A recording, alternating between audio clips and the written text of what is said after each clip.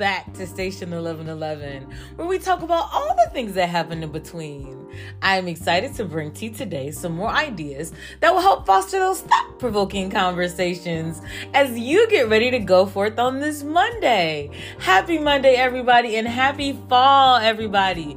If you have been around the station for over the past 3 years since I've been doing it, you already know that your girl loves autumn. I love to sit in the house with the heat on and have my pumpkin spice, and I love that opportunity to just rest and reflect on the things that are changing around me, from the trees to the grass to the sky to me. Come on, somebody, talk about it. If you ain't changing in the autumn, it's time. And another thing, it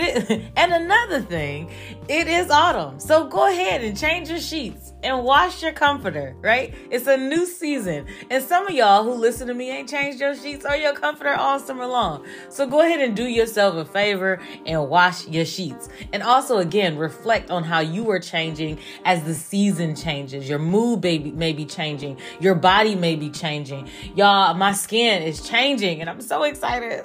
I'm so excited. I'm also excited to kind of report that over the weekend, I served as the guest coach to Penn State University and the football team as they played against Northwestern. And it was a great opportunity for me to see what my students, because I have a lot of student athletes in my class, but what my students actually go through on a daily basis. I already know that they have a lot to do, but being able to see it was important. But that does not excuse them from my classroom.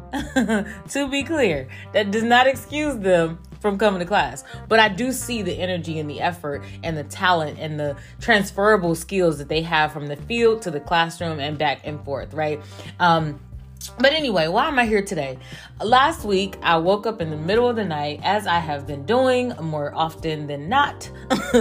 And when I woke up, I was reflecting on a conversation that I had with someone, basically about the notion of, are you pacifying your interests and your goals, or are you feeding them? And as I was thinking about it, I was like, and those were not the words that we used, but as I was reflecting, that was the kind of concept that came to me. Sometimes we pacify out of fear, but we pacify what our interests are to kind of just like scoot past them instead of feeding and nourishing our interests and nourishing our goals.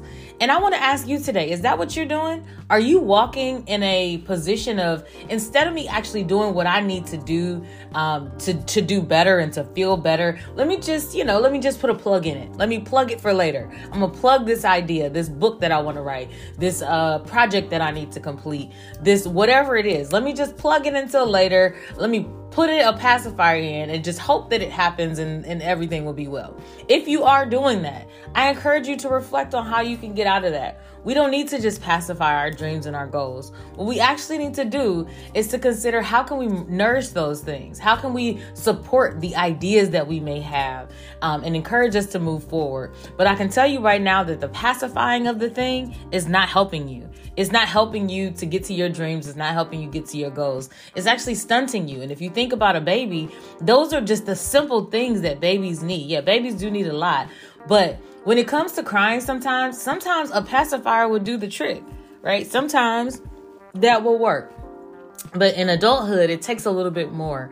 Maybe I just thought about coffee, because Lord, if I ain't had no coffee, listen, just get me let me go to the store, go to the Starbucks and order me one of them, give me one of them brown sugar shaken espressos. And I'll be good. I promise. I think. But anywho, I want you to think about that this week. I'm going to be thinking about it for myself. Am I pacifying? And I'm thinking about it for my family members. I know that there's so many talented people around me, just surrounded around me. And I wonder if they too are kind of afraid to move forward in their calling. So they just, pacify it. Just, they quiet it. Quiet the voice, quiet the calling, instead of going forth and walking in their purpose and walking in what they're supposed to be doing. So you think about it today for you. I wish you all a great first, maybe it's like the second week, maybe it's the third week of fall, but I wish you all a great time in reflecting on who you are growing into during this season and how you are changing in this season. And yeah, I will talk to you loves later.